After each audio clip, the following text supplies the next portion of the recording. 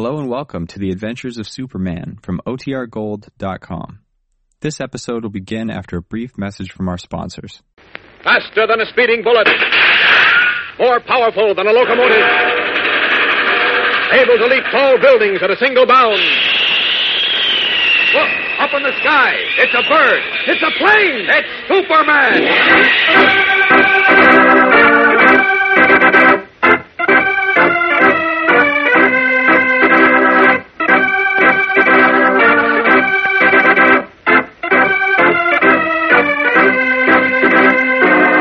Yes, it's Superman, strange visitor from the planet Krypton, who came to Earth with amazing physical powers far beyond those of mortal men, and who, disguised as Clark Kent, mild-mannered reporter for a great metropolitan newspaper, wages a never-ending battle for truth and justice.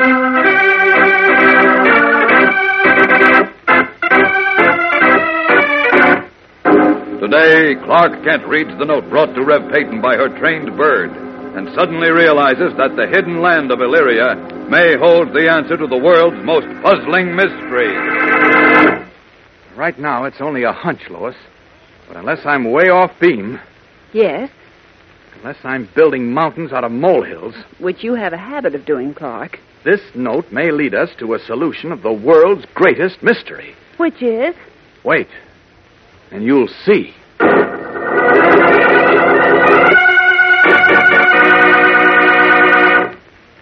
It was February 1943 off the coast of Greenland. The churning sea tossed the torpedoed soldiers around like empty bottles bobbing in the waves as they took one last look at their sinking ship, the SS Dorchester. What they saw they will never forget, for there on the deserted deck, already awash, stood their 4 chaplains, beloved by every man among them. Bravely they stood looking square into the face of death, with their arms linked together and their heads bowed. Each chaplain had given his life belt to a GI who did not have one. And now the 4 men, 2 of them Protestant, 1 Catholic, and 1 Jewish, stood together, their hands linked in friendship, as they raised their voices to pray. Then the ship shook with a violent shudder and silently slipped down into the unmeasured depths of the sea. Boys and girls, in commemoration of this deed of supreme heroism, our government has issued a new 3-cent stamp dedicated to the memory of these 4 chaplains. On the stamp is a picture of the sinking Dorchester, and grouped above it, the faces of Clark Poling and George Fox, Protestant ministers, John Washington, Catholic priest, and Alexander Good, Jewish rabbi. Across the stamps are the words, "These immortal chaplains, interfaith in action." This brotherhood stamp will soon be in every American home and in stamp albums all over the country. The words inscribed on it will be a constant reminder to us that we can best pay tribute to these immortal chaplains by interfaith in action.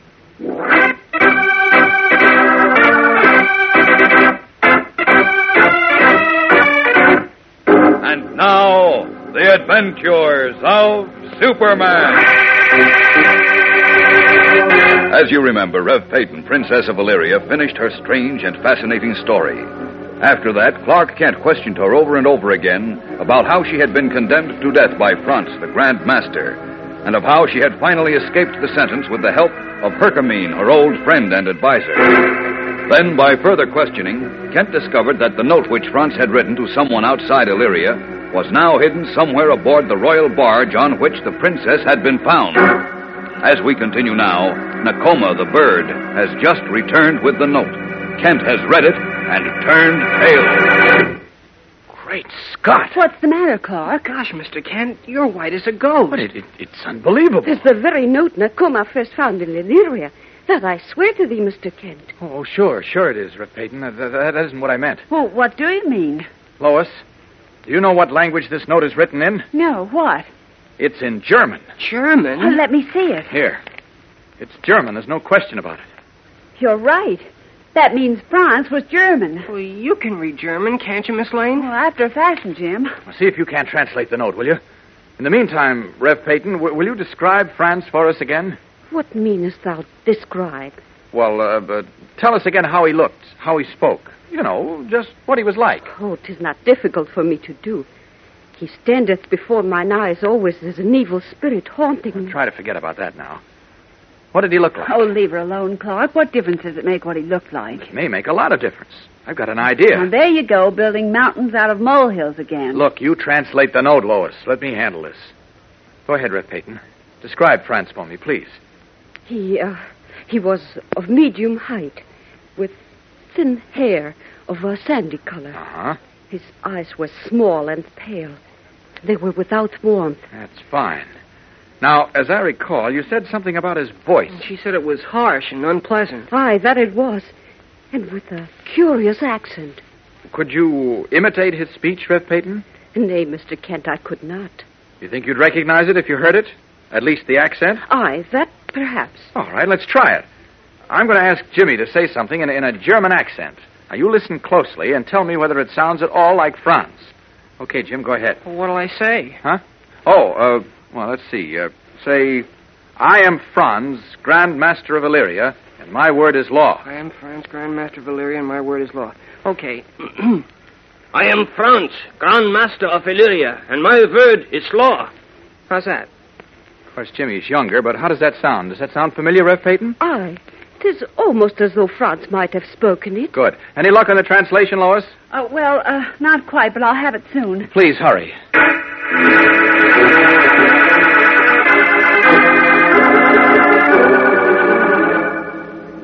Well, Clark, here it is. This isn't exact, but it's the sense of it. Okay. 42 days from now, the gates of Illyria will be thrown open. I think that's what it means. Plan to enter at that time. All right, now, let's see what we've got. We know Franz is a German. We know he came to Illyria a couple of years ago, probably soon after the war ended. How do we know that? From what Rev Peyton has told us. But, Clark, we don't even know where Illyria is. No, but we know it's a hidden city, right? Right. Great. So what? Well, so that means nobody knows about it. Well, obviously, but where does that get us? Well, it has to be on this continent. Probably in either Central or South America. How do you figure that out? Look, according to the doctor who examined Rev Peyton, she couldn't possibly have been afloat on the barge more than 10 days without food and water. Yes. All right. We found the barge about 5 miles off the southern tip of Florida. So, wherever it came from had to be within 10 days' drifting distance from Illyria. That would put it somewhere along the coast of Central or South America. Well, I'm all mixed up. You follow me, Lois? Well, yes, I think so, but granted that's true. How did Franz, the German, learn about Illyria? We'll probably never know that.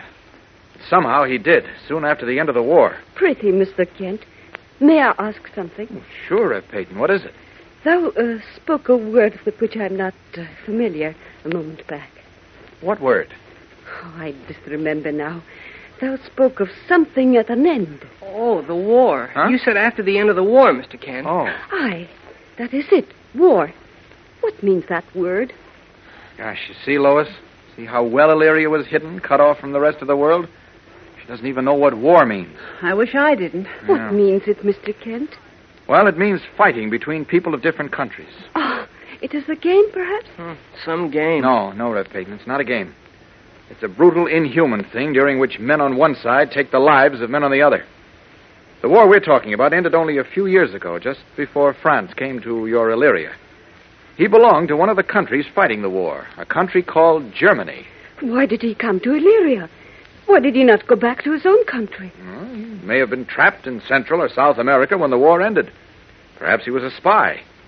We can even assume he escaped into the hills and just happened to stumble on Illyria at the time of the year when, as you told us, the gates were thrown open. Oh, brother, if ever you decide to give up newspaper work, Clark. Yes? You can always make a living writing adventure stories. Now, look, Lois, I'm only Trapped in Central America, a spy, escaped into the hills, I'm just... stumbled on Illyria. What an imagination. Well, it sounds good to me. Thanks, Jim. And as for you, Lois, this may be a lot more than an adventure story. In fact, it may turn out to be the answer to a riddle that has been mystifying the world since V.E. Day. I don't get it. You will, if my hunch is right. Jim? Yes, Mr. Kent?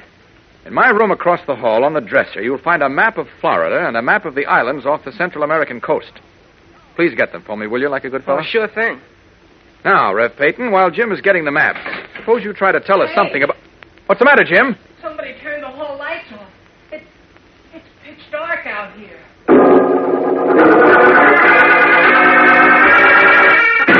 Clark Kent's face clouds as he turns toward the open door. Why are the hall lights off? Evidently, Kent suspects something. We'll know more about it in just a minute, so keep listening.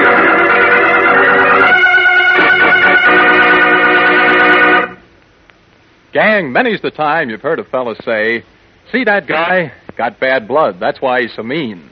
Or, "She comes from one of the oldest Boston families, a real blue blood." Well, all this talk sounds as if different people have blood of different colors and quality, as if you could have blue blood or bad blood. So let's get it cleared up once and for all. It's not true. Science tells us that there are no differences in blood because of a person's skin color, the way he worships God, where he lives, or where he comes from. You can prick a fellow's finger and look at his blood, but you won't be able to tell a thing about him from that except perhaps the state of his health. Now, science knows this to be absolutely true. And if you ask your big brothers who are veterans, I'll bet they'll tell you it's true, too. For many of our fighting men received blood transfusions during the war from patriotic Americans of every race and religion, from rich men and poor men, professors and laborers. Your own brother may be alive today because of blood plasma given to him by an Indian or a Mexican, a Buddhist or a Quaker, a Jew or a Catholic. It hasn't made your brother any different, has it? Then why should it make the people who gave it to him any different? Now, there are 4 types, A, B, O, and AB. Anybody can have one of these types of blood. Now, type O can be mixed with any of the other types, but the rest can't be mixed with each other or the patient will die. So you see, gang, the only thing that counts when you're getting blood, a blood transfusion, is whether or not the new blood is the same type blood as yours.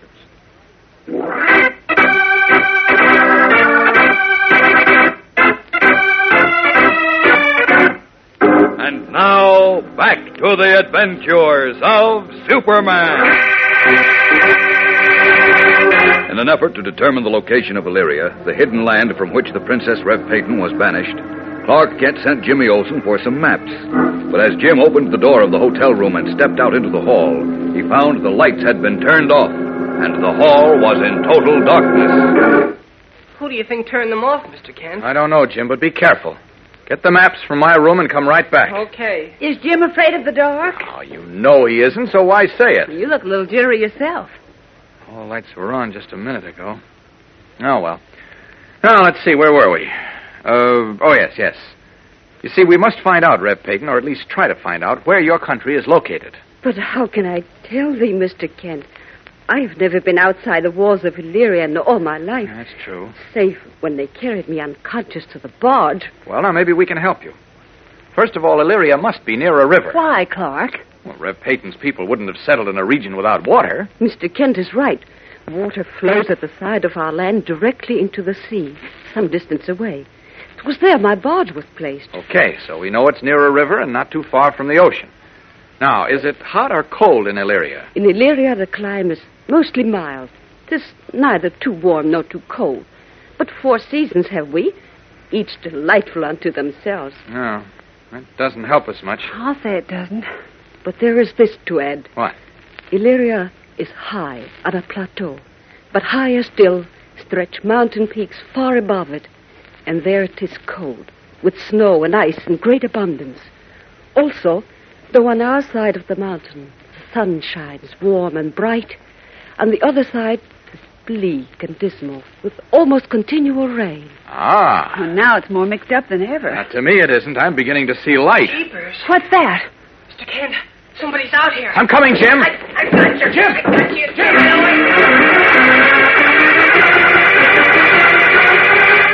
As Clark Kent rushes out to the hall, Lois stands tensely by Rev Peyton, listening to the sounds of the struggle outside the room.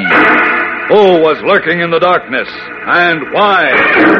For the answer, gang, don't miss Chapter 10 of The Mystery of the Sleeping Beauty tomorrow.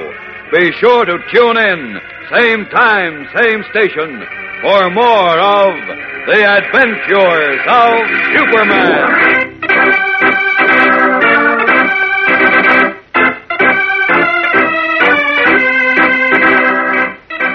Superman is a copyrighted feature appearing in Superman DC Comics Magazine and is brought to you Monday through Friday at this same time. Watch for the Superman Adventure serial, soon to be shown at your local movie theater. This program came from New York. Stay tuned to your mutual station for Captain Midnight, which follows in just a moment. And right after Captain Midnight, you'll hear Tom Mix and his Ralston Straight Shooters. This is the Mutual Broadcasting System.